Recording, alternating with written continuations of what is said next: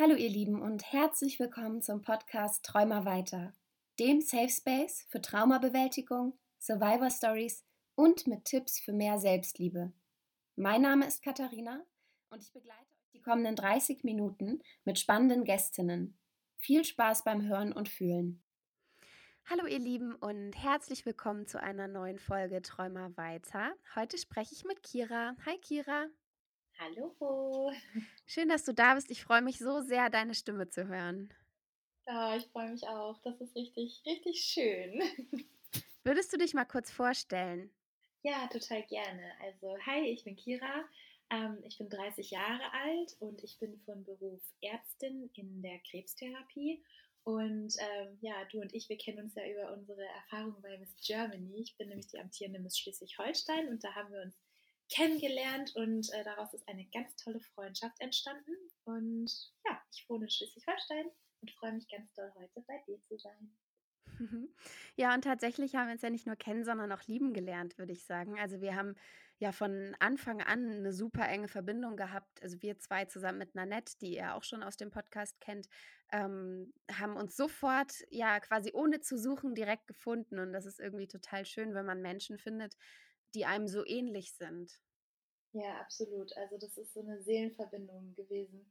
Ich weiß, ich habe irgendwie dich das erste Mal gesehen in diesem Zoom-Call und es hat sofort gematcht irgendwie und ich wusste, wir sind auf einer Wellenlänge und auch mit Nanette und wir sind, glaube ich, so 'n Trio Infernale.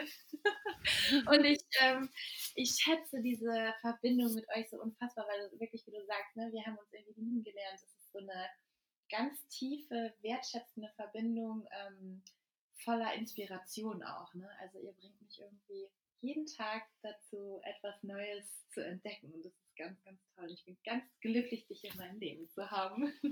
Ich bin auch ganz glücklich, euch in meinem Leben zu haben. Und da sind wir quasi ja auch schon bei dem ersten Punkt. Was sind denn 5 schöne Dinge in deinem Leben? Also, 5 ich habe viele schöne Dinge in meinem Leben, aber so, das erste ist auch das, womit ich jeden Tag starte und das ist Kaffee im Bett. Also, ich trinke, wie du weißt, ja literweise Kaffee am Tag und ich liebe einfach Kaffee und Kaffee im Bett ist für mich so der pure Luxus und den gönne ich mir jeden Tag. Jeden Tag 10 Minuten Kaffee im Bett. Das ist irgendwie ja. Und, ansonsten, die Menschen, die ich in meinem Leben habe, wo ich mir immer wieder sage, jeden Tag: „Boah, kannst du dankbar sein, was du für tolle Personen in deinem Leben hast. Da bin ich jeden Tag unfassbar dankbar. Dann bin ich sehr dankbar dafür, dass ich rausgehen kann in die Natur und einfach jeden Tag irgendwie mich dadurch so spüren kann. Und dann habe ich einen ganz tollen Hund, das ist ja so mein Seelentier, den Batu, den kennt ihr ja auch. Das ist wirklich mein Schattenwolf, der mich auf Schritt und Tritt überall hin begleitet. Dafür bin ich auch unfassbar dankbar und dafür, dass ich hier in diesem Land, in dem wir leben, einen Zugang zu Büchern und Wissen habe und dass ich ins Museum gehen kann oder ja, jetzt natürlich in Corona nicht, aber dass ich mir ein Buch nehmen kann aus der Mhm. Bücherei oder mir eins kaufen und mir alles Wissen, was ich möchte, einfach aneignen darf und immer was Neues lernen kann. Dafür bin ich auch sehr dankbar.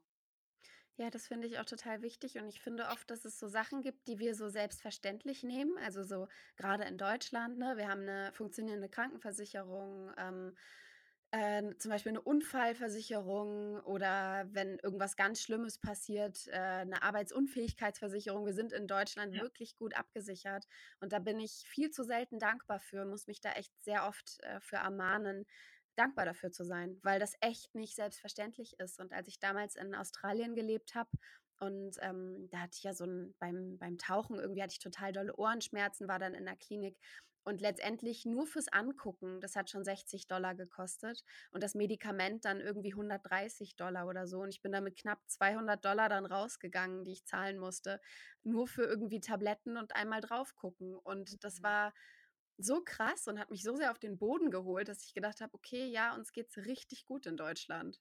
Ja, und also ich meine, ich sehe das ja jeden Tag in meiner Arbeit. Also ich bin ja in der Krebstherapie tätig und arbeite nebenbei noch in der Klinik für Psychiatrie und Psychosomatik und einfach diese Möglichkeiten, wirklich, du hast ein Problem, eine, wie du schon sagst, ne, eine Erkrankung und du hast Zugang zu der modernsten Medizintechnik. Also Mhm. das, was ich da jeden Tag mache, ist Krebs heilen. Ne? Und das zahlt dir die Krankenkasse. Und Ja. das ist einfach so ein Privileg. Weißt du, wir haben hier irgendwie, also natürlich ist es nicht alles heilbar, aber du hast auf jeden Fall immer die Möglichkeit, wenn du dich dafür entscheidest, Unterstützung und Hilfe zu bekommen, ohne Mhm. dich in den finanziellen Ruin zu stürzen. Ne? Und Ja. das ist einfach, ja, dafür finde ich, muss man dann auch immer mal ein bisschen sich in Demut üben und einmal schauen, was man eigentlich an Reichtum so hat in seinem Leben. Und das ist ein Teil davon, ja.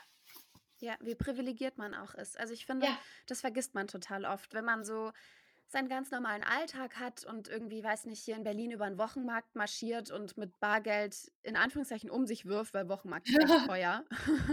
oh Und dann ja. so Obst und Gemüse und hier noch Blumen und da noch Brot und irgendwie zack sind 50 € weg. Und dann sich einfach mal zu überlegen: „Wie privilegiert bin ich eigentlich grade, dass ich mir das aussuchen kann, dass ich eben mal so, mir Lebensmittel für 50 € kaufe, obwohl ich eigentlich genug zu Hause hätte.“ Solche Sachen fallen mir total oft dann auf, dass ich das eigentlich gar nicht so schätze, sondern echt selbstverständlich sehe. Und wenn man das dann ein bisschen mehr genießen kann, wir waren heute Morgen zum Beispiel in Kreuzberg bei einer französischen Bäckerei und haben im Wert von 20 € Croissants und Oh. Brioche gekauft und saßen dann im Auto und da habe ich gedacht: „Krass, das ist halt eigentlich nicht wenig Geld so. Ist halt gute Qualität und schmeckt sehr lecker, aber mal eben so ist das halt auch nicht so völlig normal und das kann man ruhig noch mal 'n bisschen mehr schätzen und auch mal mehr 'n bisschen genießen, grade beim Essen. Da sind wir Ja, ja auch sehr ähnlich, dass wir beide viel Wert darauf legen, dass es gute Lebensmittel sind und, dass man das Essen auch so 'n bisschen zelebriert. ja, total. Ne? Da musst du mal überlegen, du kannst in den Supermarkt gehen. Also es gibt eine Supermarktkette, die ist gelb und blau. Ich glaube, dann wissen viele, worum es geht. Das ist ein Liebster Supermarkt. Und gibt's alles.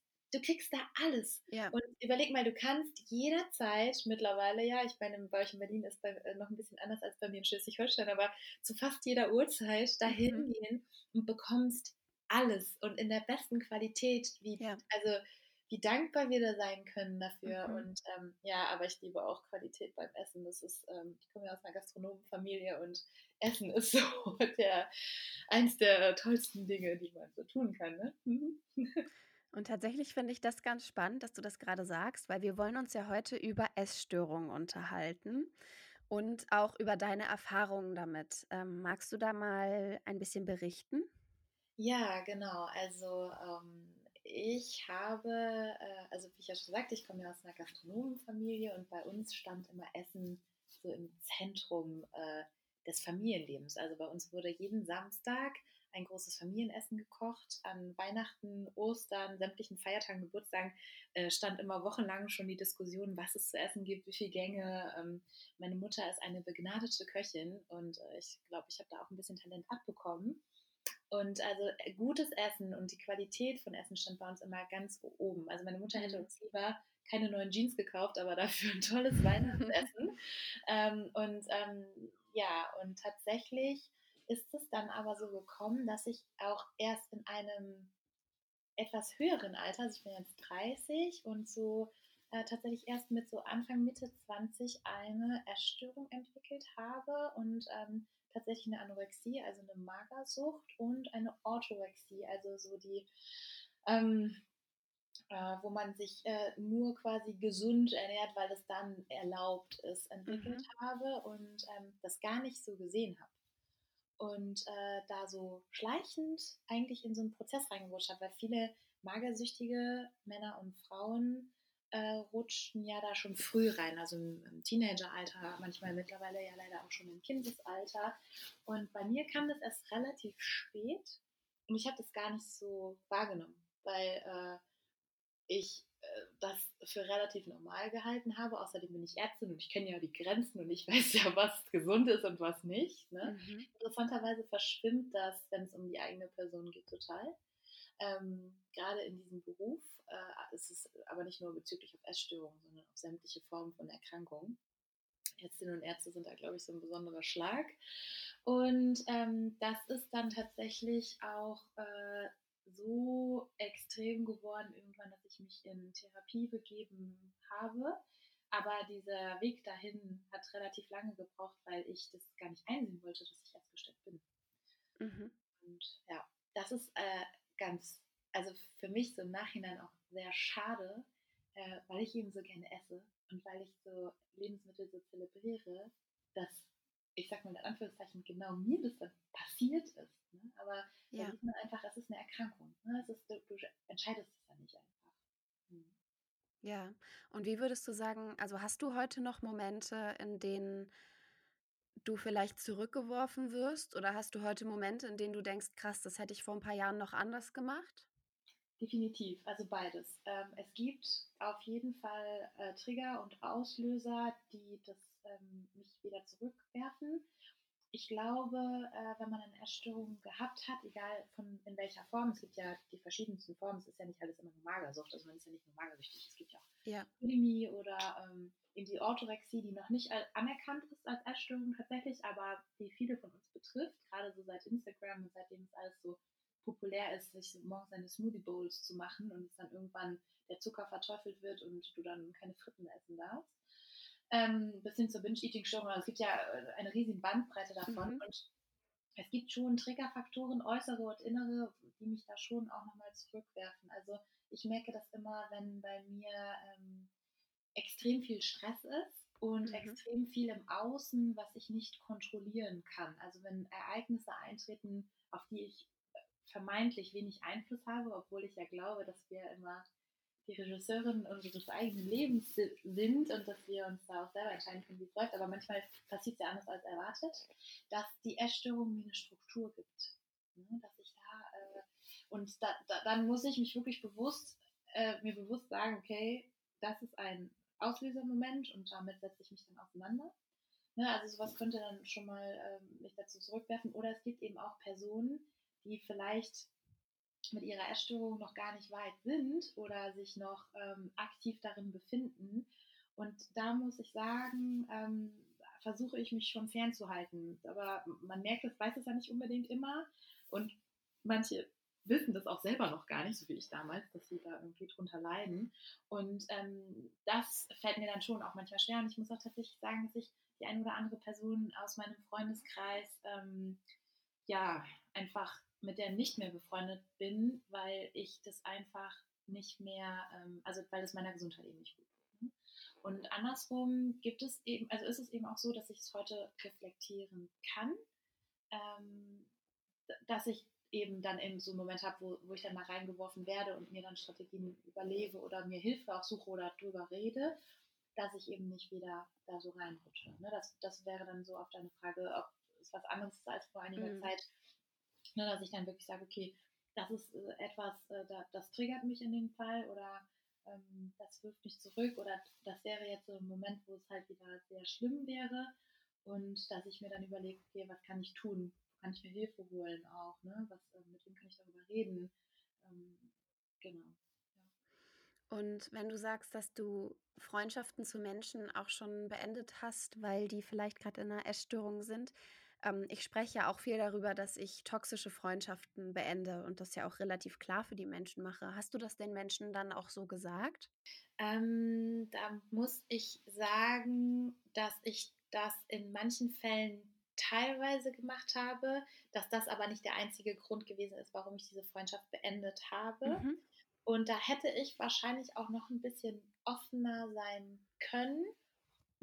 Aber ich weiß es aus eigener Erfahrung, es nützt nichts, einer Person zu sagen, du hast eine Essstörung. Das bringt Ja. nichts. Weil das muss man selber erfahren, dass man da drin steckt. Und wenn ich jetzt da zu einer Freundin oder jetzt nicht mehr Freundin gehe, das, wie gesagt, das hatte auch andere Gründe, warum das einfach diese Freundschaft nicht gehalten hat, Mhm. ähm, und sage, du hast ein gestörtes Verhältnis zum Essen und zur Lebensmittelaufnahme und oder vielleicht auch zum Sport oder so, dann ist das eine Sache, die nicht besonders förderlich ist. Mhm. Und auf der anderen Seite ist es eher, ich glaube, es ist eher förderlich, wenn ich sage, ich habe eine Essstörung Mhm. und ich muss mich hier um mich kümmern und ich habe ein Problem damit zu essen und das dann quasi bei mir lasse. Und Ja. wenn dann jemand von sich aus irgendwann merkt, okay, irgendwie ist das Verhältnis, was ich zum Essen habe, nicht mehr normal, oder zu meinem Körper oder beides, dann kann diejenige oder derjenige sich an mich wenden und sagen, hey, wie war denn das bei dir oder wie fühlt sich das an? Aber ich dränge diese Person nicht darin, irgendwie etwas zu ändern oder nicht, was sie vielleicht gar nicht Mhm. möchte oder er. Und deswegen spreche ich das so bewusst nicht an und sage, hey, ich kann mit dir nichts mehr zu tun haben, weil du mich in meiner Ja, Essstörung triggerst, ja. sondern ich sage eher, ich habe ein Problem, ich muss mich um mich selber kümmern, ich habe eine Anorexie und Mhm. so, und damit ist quasi meine Tür ist immer offen. Das wissen aber, glaube ich, auch alle. Ja. Und wie hast du das damals gemerkt? Also, gab's so 'n Schlüsselmoment, in dem du gedacht hast: irgendwie kann ich so nicht weitermachen?“ Oder hat dich jemand darauf hingewiesen? Also mich haben viele Leute darauf hingewiesen Mhm. und ich muss sagen, ich fand es damals ich habe damit auch so ein bisschen kokettiert tatsächlich, ne, weil das ist so, also ich fand das, es haben sich Leute dann um mich gesorgt oder gekümmert, was ist ja auch so ein Side-Effekt. Also die Anorexie an sich, dass man so wenig wiegt, ist ja nur ein Symptom. Das ist ja Ja, nicht der Kern der Geschichte, ja. Und mir haben das viele gesagt. Meine Familie, die sind sehr ehrlich und ich liebe meine Familie über alles, das weißt du. Und die sind mir, ich habe ja 3 tolle Schwestern und eine wundervolle Mama und die haben mir das ganz schonungslos und ganz nackt und ganz brutal auch teilweise gesagt. Und auch meine engsten Freundinnen und Freunde, die haben mir das gesagt, dass sie sich Sorgen machen, dass sie finden, ich werde immer dünner, dass sie sehen, also ich hatte nicht nur ein gestörtes Verhältnis zum Essen, sondern auch zum Sport. Ich habe quasi, wenn ich dann mal viel gegessen habe für irgendwelche gesellschaftliche Anlässe oder so, wie gesagt, ich liebe Essen, dann habe ich mich quasi dafür ja als Ausgleich extrem sportlich betätigt. Also ich mhm. habe dann irgendwie 6, 7 Mal die Woche Sport gemacht und so. Sport ist gut bis zu einem gewissen Punkt. Und ich plädiere auch eher dafür, dann mal 2 Wochen nichts zu machen und mal gucken, wie sich das anfühlt, ob man so einen inneren Zwang hat. Und wenn man das Ja, merkt, dann ist es schon so, dass es nicht mehr normal ist. Und wenn du mhm. dein Essen damit rechtfertigst, dass du Sport gemacht hast, dann ist es auch nicht normal. Ja, Und obwohl ich das Wort normal nicht mag, aber dann ist es auf jeden Fall kein gesundes Verhältnis. So. mhm. Und es haben mich Leute darauf hingewiesen, ich habe es aber selber gar nicht so gesehen. Und ein Teil dieser Krankheit ist ja auch, dass man eine sogenannte eine Körperschemastörung, obwohl manche das auch zu den Süchten richtig packen, weil das auch so ähnlich wie bei den Süchten halt auch solche Auslöser im Gehirn hat. Aber eigentlich formal gehört es zu den Körperschemastörungen. Das heißt, man sieht seinen Körper nicht im Ganzen, sondern man unterteilt den in so Teile. Und dann sagt man, okay, der Teil ist okay und den Teil finde ich nicht gut. Und das war auch bei mir so, ne? Ich habe mich dann einzeln in so Teile zerlegt, wenn ich vor dem Spiegel stand. Und Mhm. dann gab es tatsächlich, also ich war absolut am Rand der Erschöpfung irgendwann. Ne? Also ich arbeite ziemlich viel und habe dann dazu teilweise 2, 3 Sportkurse am Tag besucht, dann noch Tennis gespielt oder Golf oder was weiß ich und dann eben kaum was gegessen und ich war wirklich am Rande der Erschöpfung. Und irgendwann stand ich, das weiß ich noch, in meinem Bereitschaftsdienst kam ich aus der Dusche, wo ich nach 9 Stunden Klinik und dann noch 15 Stunden Bereitschaftsdienst noch 1,5 Stunden Sport gemacht hatte. Mhm. Ich kam aus der Dusche und habe mich im Spiegel gesehen und habe angefangen zu weinen. Ganz bitterlich. Und dachte so, boah, wie siehst denn du aus? Und da habe ich das erste Mal gesehen. Da habe ich irgendwie, und dann habe ich mal so Fotos von mir angeguckt und war echt erschrocken und habe das erste Mal so richtig wahrgenommen. Also mein Gesicht, wie das ausgesehen hat, man hat es mir wirklich angesehen. Ne? Und dann fiel mir irgendwann auf, so wow, meine Haare sind irgendwie seit einem Jahr nicht mehr gewachsen, die brachen irgendwie immer Mhm. ab. Ne?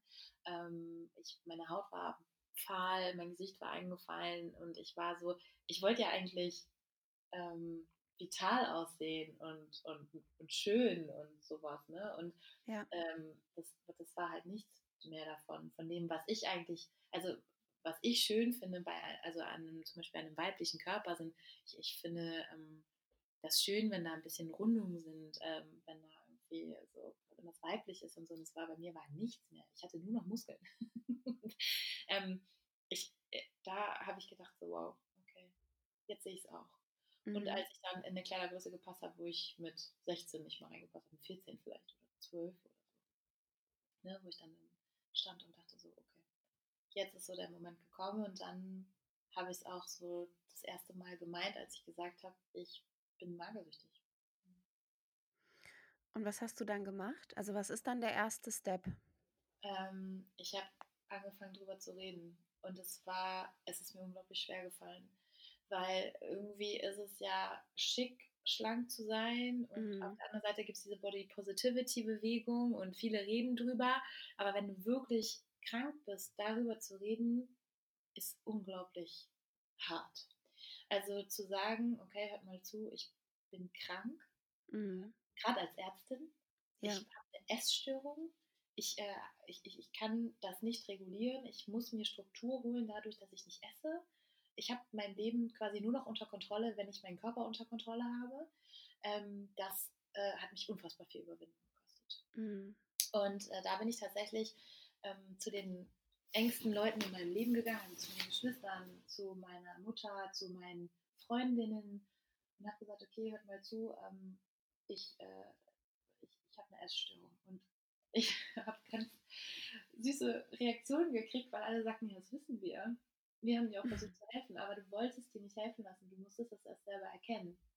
Ja, und die haben dann alle total cool reagiert, mich da sehr aufgefangen, sodass ich dann, also niemand hat gesagt so, ach was und wie und wo und wie kann das sein und du als Ärztin und so, ähm, die waren alle sehr verständnisvoll. Mhm. Und dann haben sie auch mich gefragt, und das ist also eine Sache, die ich gerne deinen Zuhörerinnen und Zuhörern vielleicht ans Herz lege, wenn ihr nicht selbst betroffen seid, aber jemanden habt, der betroffen ist, dann, und die Person redet mit euch drüber, dann redet und fragt und sagt so, hey, wie ist denn das für dich? Ist es okay, wenn wir jetzt zusammen essen oder was würdest du gerne essen? Wollen wir auf irgendwas gucken oder so? Weil je mehr Verständnis man der anderen Person entgegenbringt, desto Ja. leichter fällt es auch, sich zu öffnen. Also ich hatte zum Beispiel ganz toll eine Freundin von mir, die zu der ich oft fahre und wir abends irgendwie gemeinsam essen und so, die ja dann sagte, ähm, ist es okay, wenn ich das und das mache oder gibt es irgendwie ein Problem oder ähm, gibt es irgendwas, was sich daran, also sie hat halt versucht, mir das möglichst einfach zu machen, dass ich nicht dann da sitze und mich blöd fühle, sondern sie hat halt Mhm. das offen angesprochen. Und das war schon ein guter Schritt und dass mich niemand unter Druck gesetzt hat. Ne? Dass keiner gesagt hat, okay, so, du musst jetzt oder so, das war auch gut. Und dann habe ich mir tatsächlich eine Therapie gesucht. Also dann bin ich auf die Suche gegangen und hatte einen Therapeuten, wo ich eine Zeit lang gewesen bin, der hat mir da ehrlich gesagt nicht so wahnsinnig viel helfen können. Ich habe dann aber den Therapeuten gewechselt und bin an einen ganz, ganz, ganz, ganz tollen geraten und das hat mir unglaublich viel Erleichterung gebracht, weil da auch, ich bin halt jemand, ich bin zwar emotional, aber ich bin eben auch Naturwissenschaftlerin und sehr rational unterwegs und der hat mir viele Dinge erklären können und dann konnte ich es besser verstehen Ja. und dann konnte ich damit besser arbeiten. Und diese professionelle Hilfe hat mir wahnsinnig viel geholfen. Und da bin ich sehr dankbar, dass auch wieder dankbar in Deutschland, da gibt es Leute, die können dir helfen. Und, Ja. ja, und ich habe tatsächlich dann angefangen, als ich gemerkt habe, manche Leute oder manche Sachen tun mir nicht gut, die habe ich dann ja, einfach vermieden. Ne? Ich habe mir bestimmte YouTube-Videos nicht mehr angeguckt, ich habe bestimmte Mhm. Insta-Channels gelöscht, ich habe, also bin Leuten entfolgt da, ich habe automatisch weniger Kontakt zu einigen Leuten in meinem Umfeld gehabt und habe angefangen, viel drüber zu reden. Und das hat dann Stück für Stück geholfen. Also es geht nicht von einem Tag auf den nächsten, aber in Baby Steps geht es. Wenn man es will, das ist die Voraussetzung. Wenn Ja. man was machen möchte. Und es ist auch spannend, weil, in der Folge „Träum mal ehrlich“, die vor ein paar Wochen erschienen ist, sprechen Lara und ich ja auch über Ernährung, und sprechen auch darüber, dass wir den Accounts bei Instagram, die uns nicht guttun, einfach entfolgen. Also, ich habe das aktiv gemacht vor ein paar Monaten. Lara hat damit noch ein bisschen Probleme, sagt sie auch in der Folge. Mir hat das aber auch total geholfen und gar nicht mal nur den Accounts, die jetzt irgendwie, 'ne Größe 34 tragen, sondern auch den Accounts, die den ganzen Tag, durch die Gegend reisen, das ganze Jahr unterwegs sind, nie wirklich zu Hause sind oder den Accounts, die das perfekte Zuhause haben, die perfekte Beziehung führen.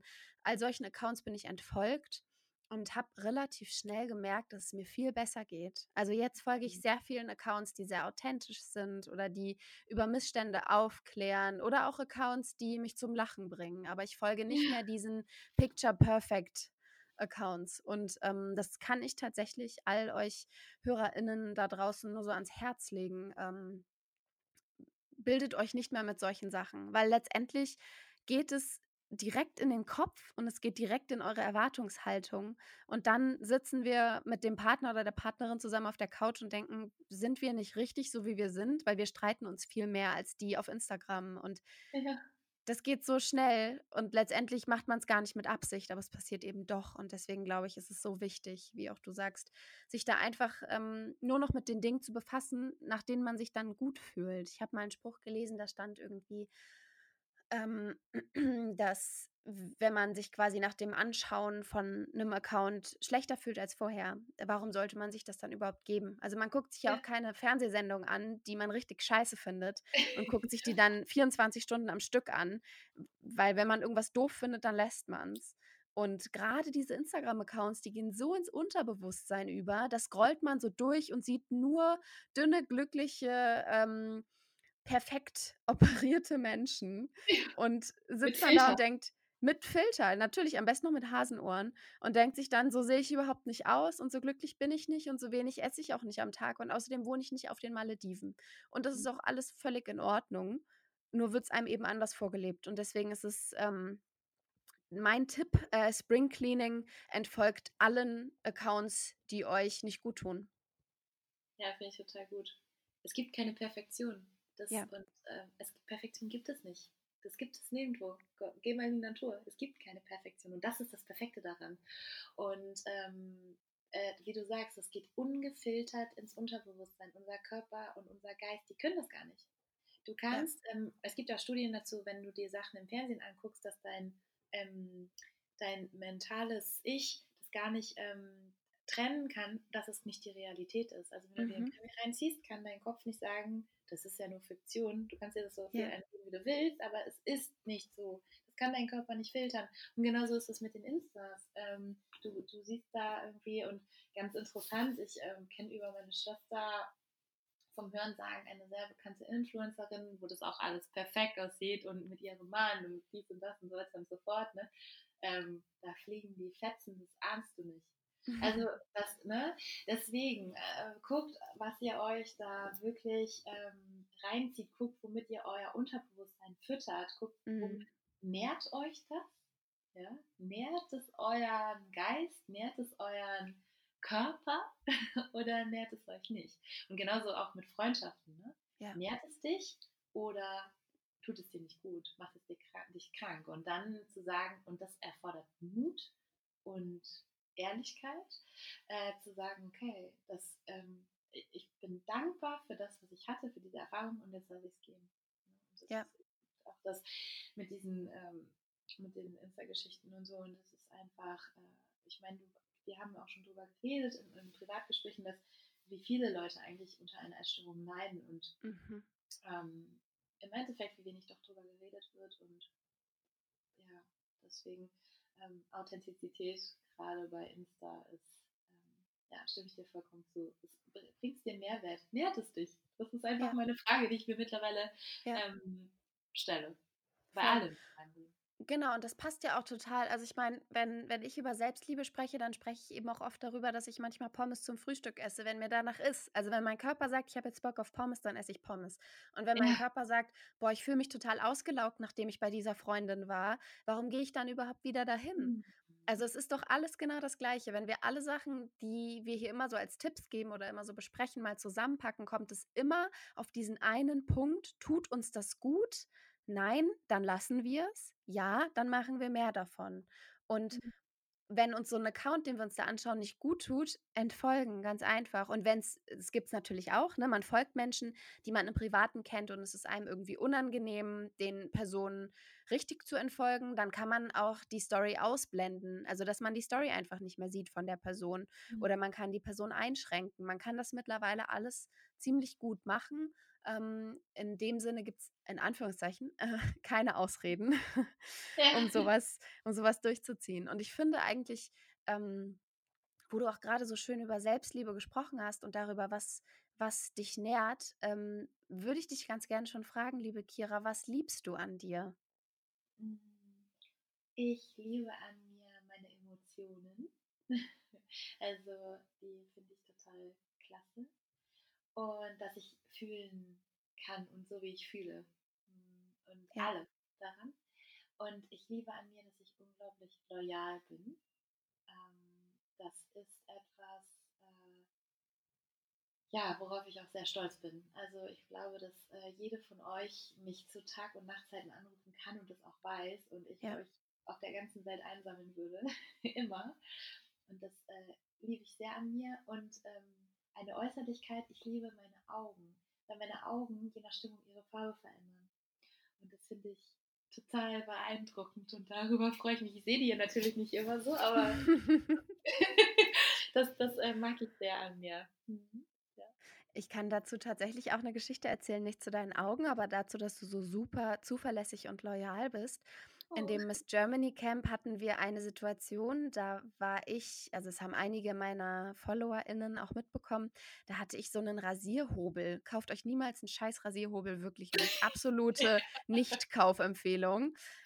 Ich habe auf meinem Schienbein so kleine Höcker, so knochige Höcker, schon immer, aber so winzig kleine. Und der Rasierhobel hat sich überlegt, dass er die nicht so mag und hat mir die komplett abgesäbelt. Und plötzlich stand ich da unter der Dusche und ich kann ja kein Blut sehen und mir lief das Blut in der Dusche das Bein runter und ich habe komplett ohne nachzudenken, während ich noch geduscht habe, mein Handy gegriffen und habe in den ersten Chat, den ich finden konnte, und das war mit Kira und Nanette, geschrieben: Ich brauche Hilfe, mein Bein blutet, bitte kann jemand kommen. Und innerhalb von 45 Sekunden war Kiri da, hat an meiner Tür geklopft, kam rein, hat mein Bein verarztet, Pflaster drauf gemacht, hat einen Tag später noch meine Pflaster gewechselt und hat sich einfach komplett um mich gekümmert. Und das sind Sachen, die passieren nicht so oft in Freundschaften. Und ich Oh, bin unfassbar dankbar, dass ich euch beide kennenlernen durfte und auch sehr dankbar, dass wir diese Freundschaft auch jetzt Wochen danach noch so gut aufrechterhalten. ja. Und deswegen kann ich da absolut einen Haken hintersetzen, hinter Loyalität. Also ich Oh. wüsste, egal was ist, ich kann dich anrufen und du kommst. Und das ist eine total schöne Eigenschaft.